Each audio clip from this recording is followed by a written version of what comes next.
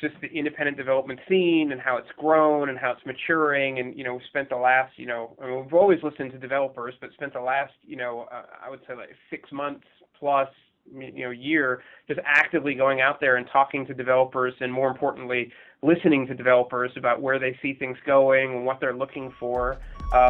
you know,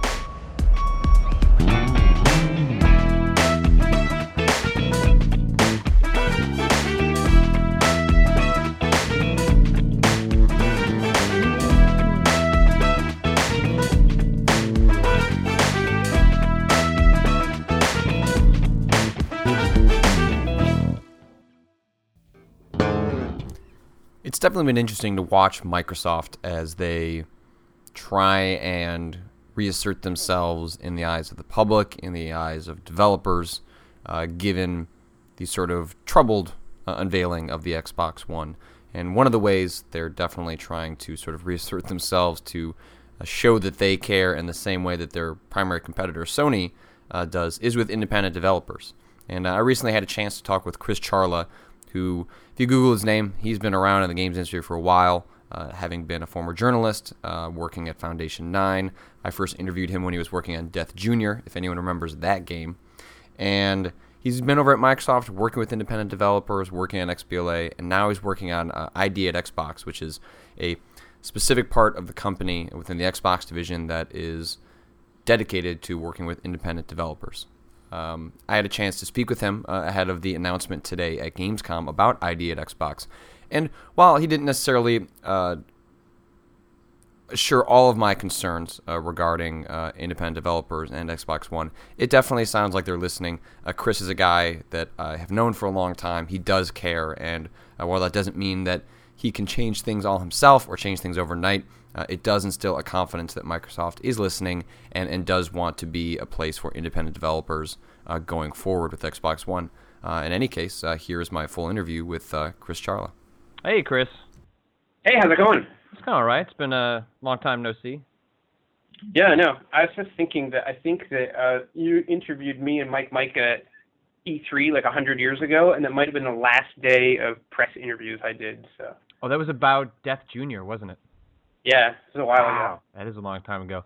This makes it even funnier because I didn't know who I was interviewing, so one of my questions was, why did you choose Chris Charla for the program? He's awesome. I think that's the takeaway there. Well, why don't we start off? I've read through the sort of the briefing document, but why don't you kind of give me the high level overview of what you guys are announcing at Gamescom, and I guess for the layman, describe, what is ID at Xbox. Cool. So ID at Xbox is really our independent developer publishing program for Xbox One for digital games. And the real high level is that starting on Tuesday, we're taking applications to kind of phase one of the program, and developers will be able to fill out a pretty simple application. And once they're in the program, we will send them a couple of dev kits and give them access to all the development materials and everything that, our development portal, basically. And then, we hope we're going to see some pretty amazing games come out of that. So is there any meaningful differentiator? I mean, this is called, ID at Xbox, but is there once you're in and accepted, is there any sort of meaningful differentiator between, a Respawn Entertainment or a Bungie and, Joe Schmo who has been accepted into the ID program? Not in terms of the kind of games they can ship. Maybe in terms of the kind of resources that the different teams can bring to bear, but the games that are in this program are going to be able to have access to every single feature on Xbox that any other game has access to. So Kinect, Smart Glass, Game DVR, cloud services. We're pretty excited. Like it's a cool thing. Like I jokingly mentioned before that, one of my questions was, why did you choose Chris Charla to be in charge of this program? But I think it might actually be interesting if gave people a little bit of background on where you're from, and then, you kind of went out of the public spotlight once you joined Microsoft. So can you kind of maybe walk me through for everyone else sort of what your history is there. Yeah, sure. So, like a million years ago, I was a journalist back in the olden days, and then I spent 10 years at an independent developer called variously Digital Eclipse and Backbone and Foundation 9, and did everything there from level design to helping launch some cool new IPs, and ended up as VP of Biz Dev, and then joined Microsoft about exactly 3 years ago, and have been working with independent developers at Xbox Live Arcade on the first-party side at Microsoft Studios, and just super passionate about independent development, both as a former independent developer and then as a guy who spent the last years just enabling independent developers to do awesome stuff on 360. And as we've been talking about, period, and then we've enabled a bunch of really cool discovery tools to make sure that when you turn on your when you turn on your TV and see what's on your Xbox One, that you have a really broad array of kind of diverse content available for you. Obviously discoverability is sort of the X factor that is, troubled a lot of other marketplaces. As successful as the App Store has been, that remains a huge problem there. There's only so much you can kind of do in preparing for launch, and then you kind of just have to figure out as you go once you actually have the content and you have users trying to find it and trying to purchase things and trying to share and talk about it. So, ahead of launch, before you can actually fill that out and have sort of like real world scenarios, how do you guys build this stuff? What do you take away from other app stores and other marketplaces so that you can be prepared for that? And I guess if you can provide any sort of like, how do you test that out ahead of launch to make sure that it's actually working? So in terms of what we provide, it's going to be pretty interesting. I think people are going to be pretty impressed. But we have, a lot of the, standard things that you would expect, like, recently released and, most popular, but also some things like trending, where you can sort of see what your friends are playing, and maybe not just your friends, but kind of like what your gaming community is playing. That I think is going to be interesting, and like a really interesting way to discover like relevant content. And then also some of the stuff we're doing with Game DVR is also pretty cool. And with Upload, which is another program that we have, players will be able to put some, trying to think what the right way to say it is, but put some cool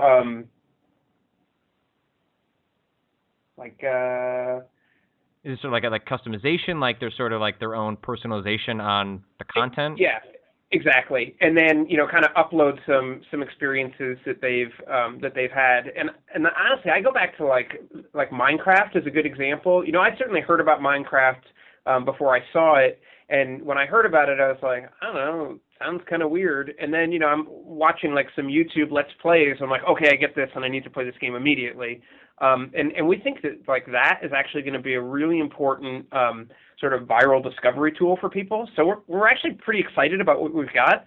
And you're right, we'll be able to update it and everything like that once we launch and see what's resonating and what people like, and that's kind of one of the beauties of how we just architected Xbox One, so that it's actually, pretty straightforward for us on the platform side to make changes in response to what players want. So how much of sort of like those metrics, like, obviously editors picks, that's sort of, that makes sense how that would work. But with trending, like, are those elements sort of computer controlled that are looking for certain metrics and then bumps those up appropriately, or is all of this stuff sort of handcrafted and people behind the scenes are floating what goes to the top? It's a combination, honestly. It's hard for me to give a definitive answer there. Sorry. Mm-hmm. One of the bits that's mentioned is that there's no fees for title or certification updates. And does that extend sort of across the board? Like if you're making a game like Minecraft, which that game is pretty famous for getting sort of an exemption on how the title update process works. Like if you're making a game like that and you're not Minecraft, like if you're doing 20, 30 updates, this is something that's going to be going on for a couple of years. Does that apply then there too? If you were going to be having that many updates to the game that, obviously you're still going through the certification process, but at some point are you going to be charged if you're sort of continuing to service the game over a long period of time? No. Sorry, there's a short answer to a longer question. But no, we announced a couple months ago that we had gotten rid of the fees and limitations on updates, which I think is just recognition of the way that games have kind of evolved. And so on Xbox One, no, there aren't fees for those things. And it's also mentioned there's no application fees. So is it basically, if you're accepted into this program once it opens up next week, that if you're accepted and then you get can you essentially go from being accepted to releasing game without paying anything to Microsoft, or there are actually some things along the road where there is some sort of exchange? No, it's you can absolutely go from being accepted to this program to shipping your first game onto the Xbox Game Store without ever cutting a check to Microsoft. So basically, it's just like, as long as you want to build the game, really the only time that an exchange happens is once there's the rev share model once you've actually published the game. Yep. So now it's mentioned that the program is going to sort of go in waves, obviously, because you'll probably get a huge number of applicants up front. Can you give any sense? I know it's mentioned a little bit in the document, but any sense of who kind of Microsoft is looking for, if there's a developer reading this, that if they're trying to figure out if they're going to be accepted in the first wave, before it makes sense for them to try and get sort of spotted in this first wave, like what is Microsoft looking for up front before sort of the wave kind of dissipates a bit? Yeah, so in the kind of first stage, we're starting a little bit small because we want to make sure that the developers in the program we're really listening to and they help us shape the program. So we're looking for, in the first wave, like developers who can, help us get things in the store relatively quickly and help us kind of test out, or prove out the program. And so probably the early developers are going to be guys who are more seasoned and experienced and, have shipped before on, console or, potentially tablet and PC. But obviously we're looking to open the program, more widely over time for sure. Yeah, and it says, for that first wave, as you just mentioned, it, developers with sort of an established track record. Like, what is the bar there? Like, what will Microsoft not accept? Like, if you're a developer looking to apply, like, are there any sort of bars that you should be looking at to make sure that, if you want to get into this program, it's, anything that you kind of should be looking out for, that, so that, maybe a year from now when it's not so flooded, like, what is sort of the bar for a developer to kind of get in there? Well, Dave Lang is out. That's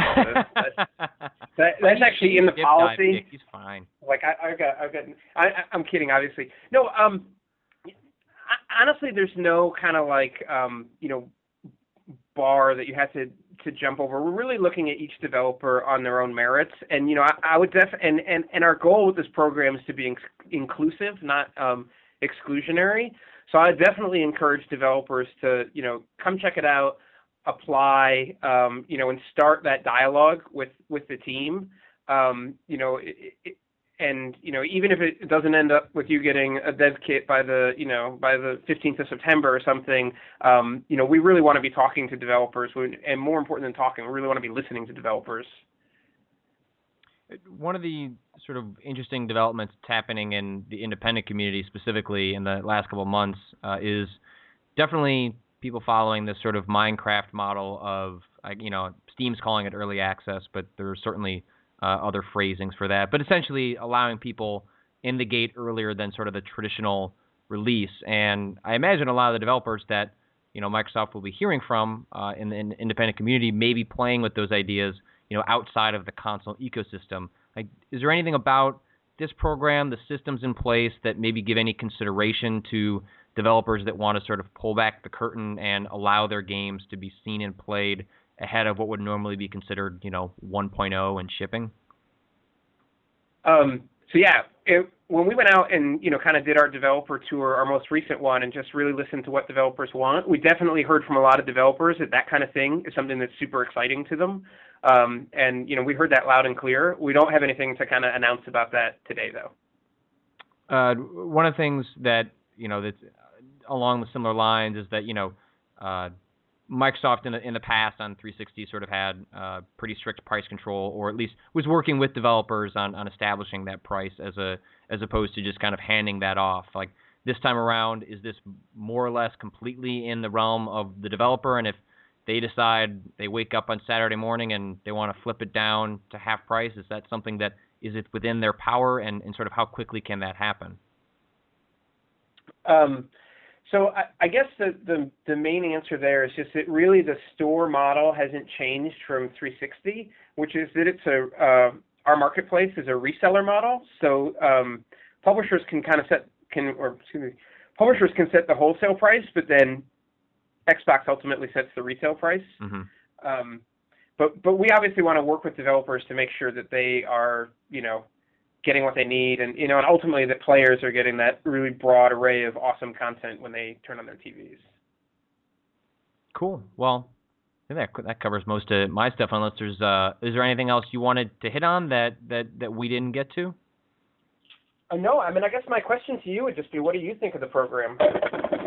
I mean, it sounds like you guys are hitting all the bullet points. It sounds like you guys are definitely touching on the things that everyone is looking for. I mean, obviously there's a big difference between saying you're going to do something and then actually seeing how that plays out. And I think that's certainly the uphill battle for Microsoft. Is I think people I think are very happy with a lot of what they're hearing, but actually seeing in action, I think, is probably going to be what ends up sort of silencing the critics, or at least giving people the impression that there's real change. And it does seem like these sorts of changes should certainly perhaps sort of stem the tide on the larger problem of there just being a lot of chatter out there about sort of like disagreements with Microsoft's previous policies, even though they're not necessarily the current policies. So that's certainly the stuff that over time seems like that can hurt the most, and this does seem like steps in the right direction to sort of address that, so that even if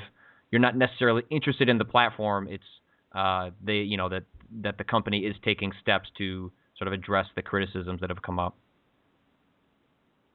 Cool. Yeah. I mean, at the end of the day, we want to make sure that players have a huge array of different games, and I think this program is like a great way to do it. So.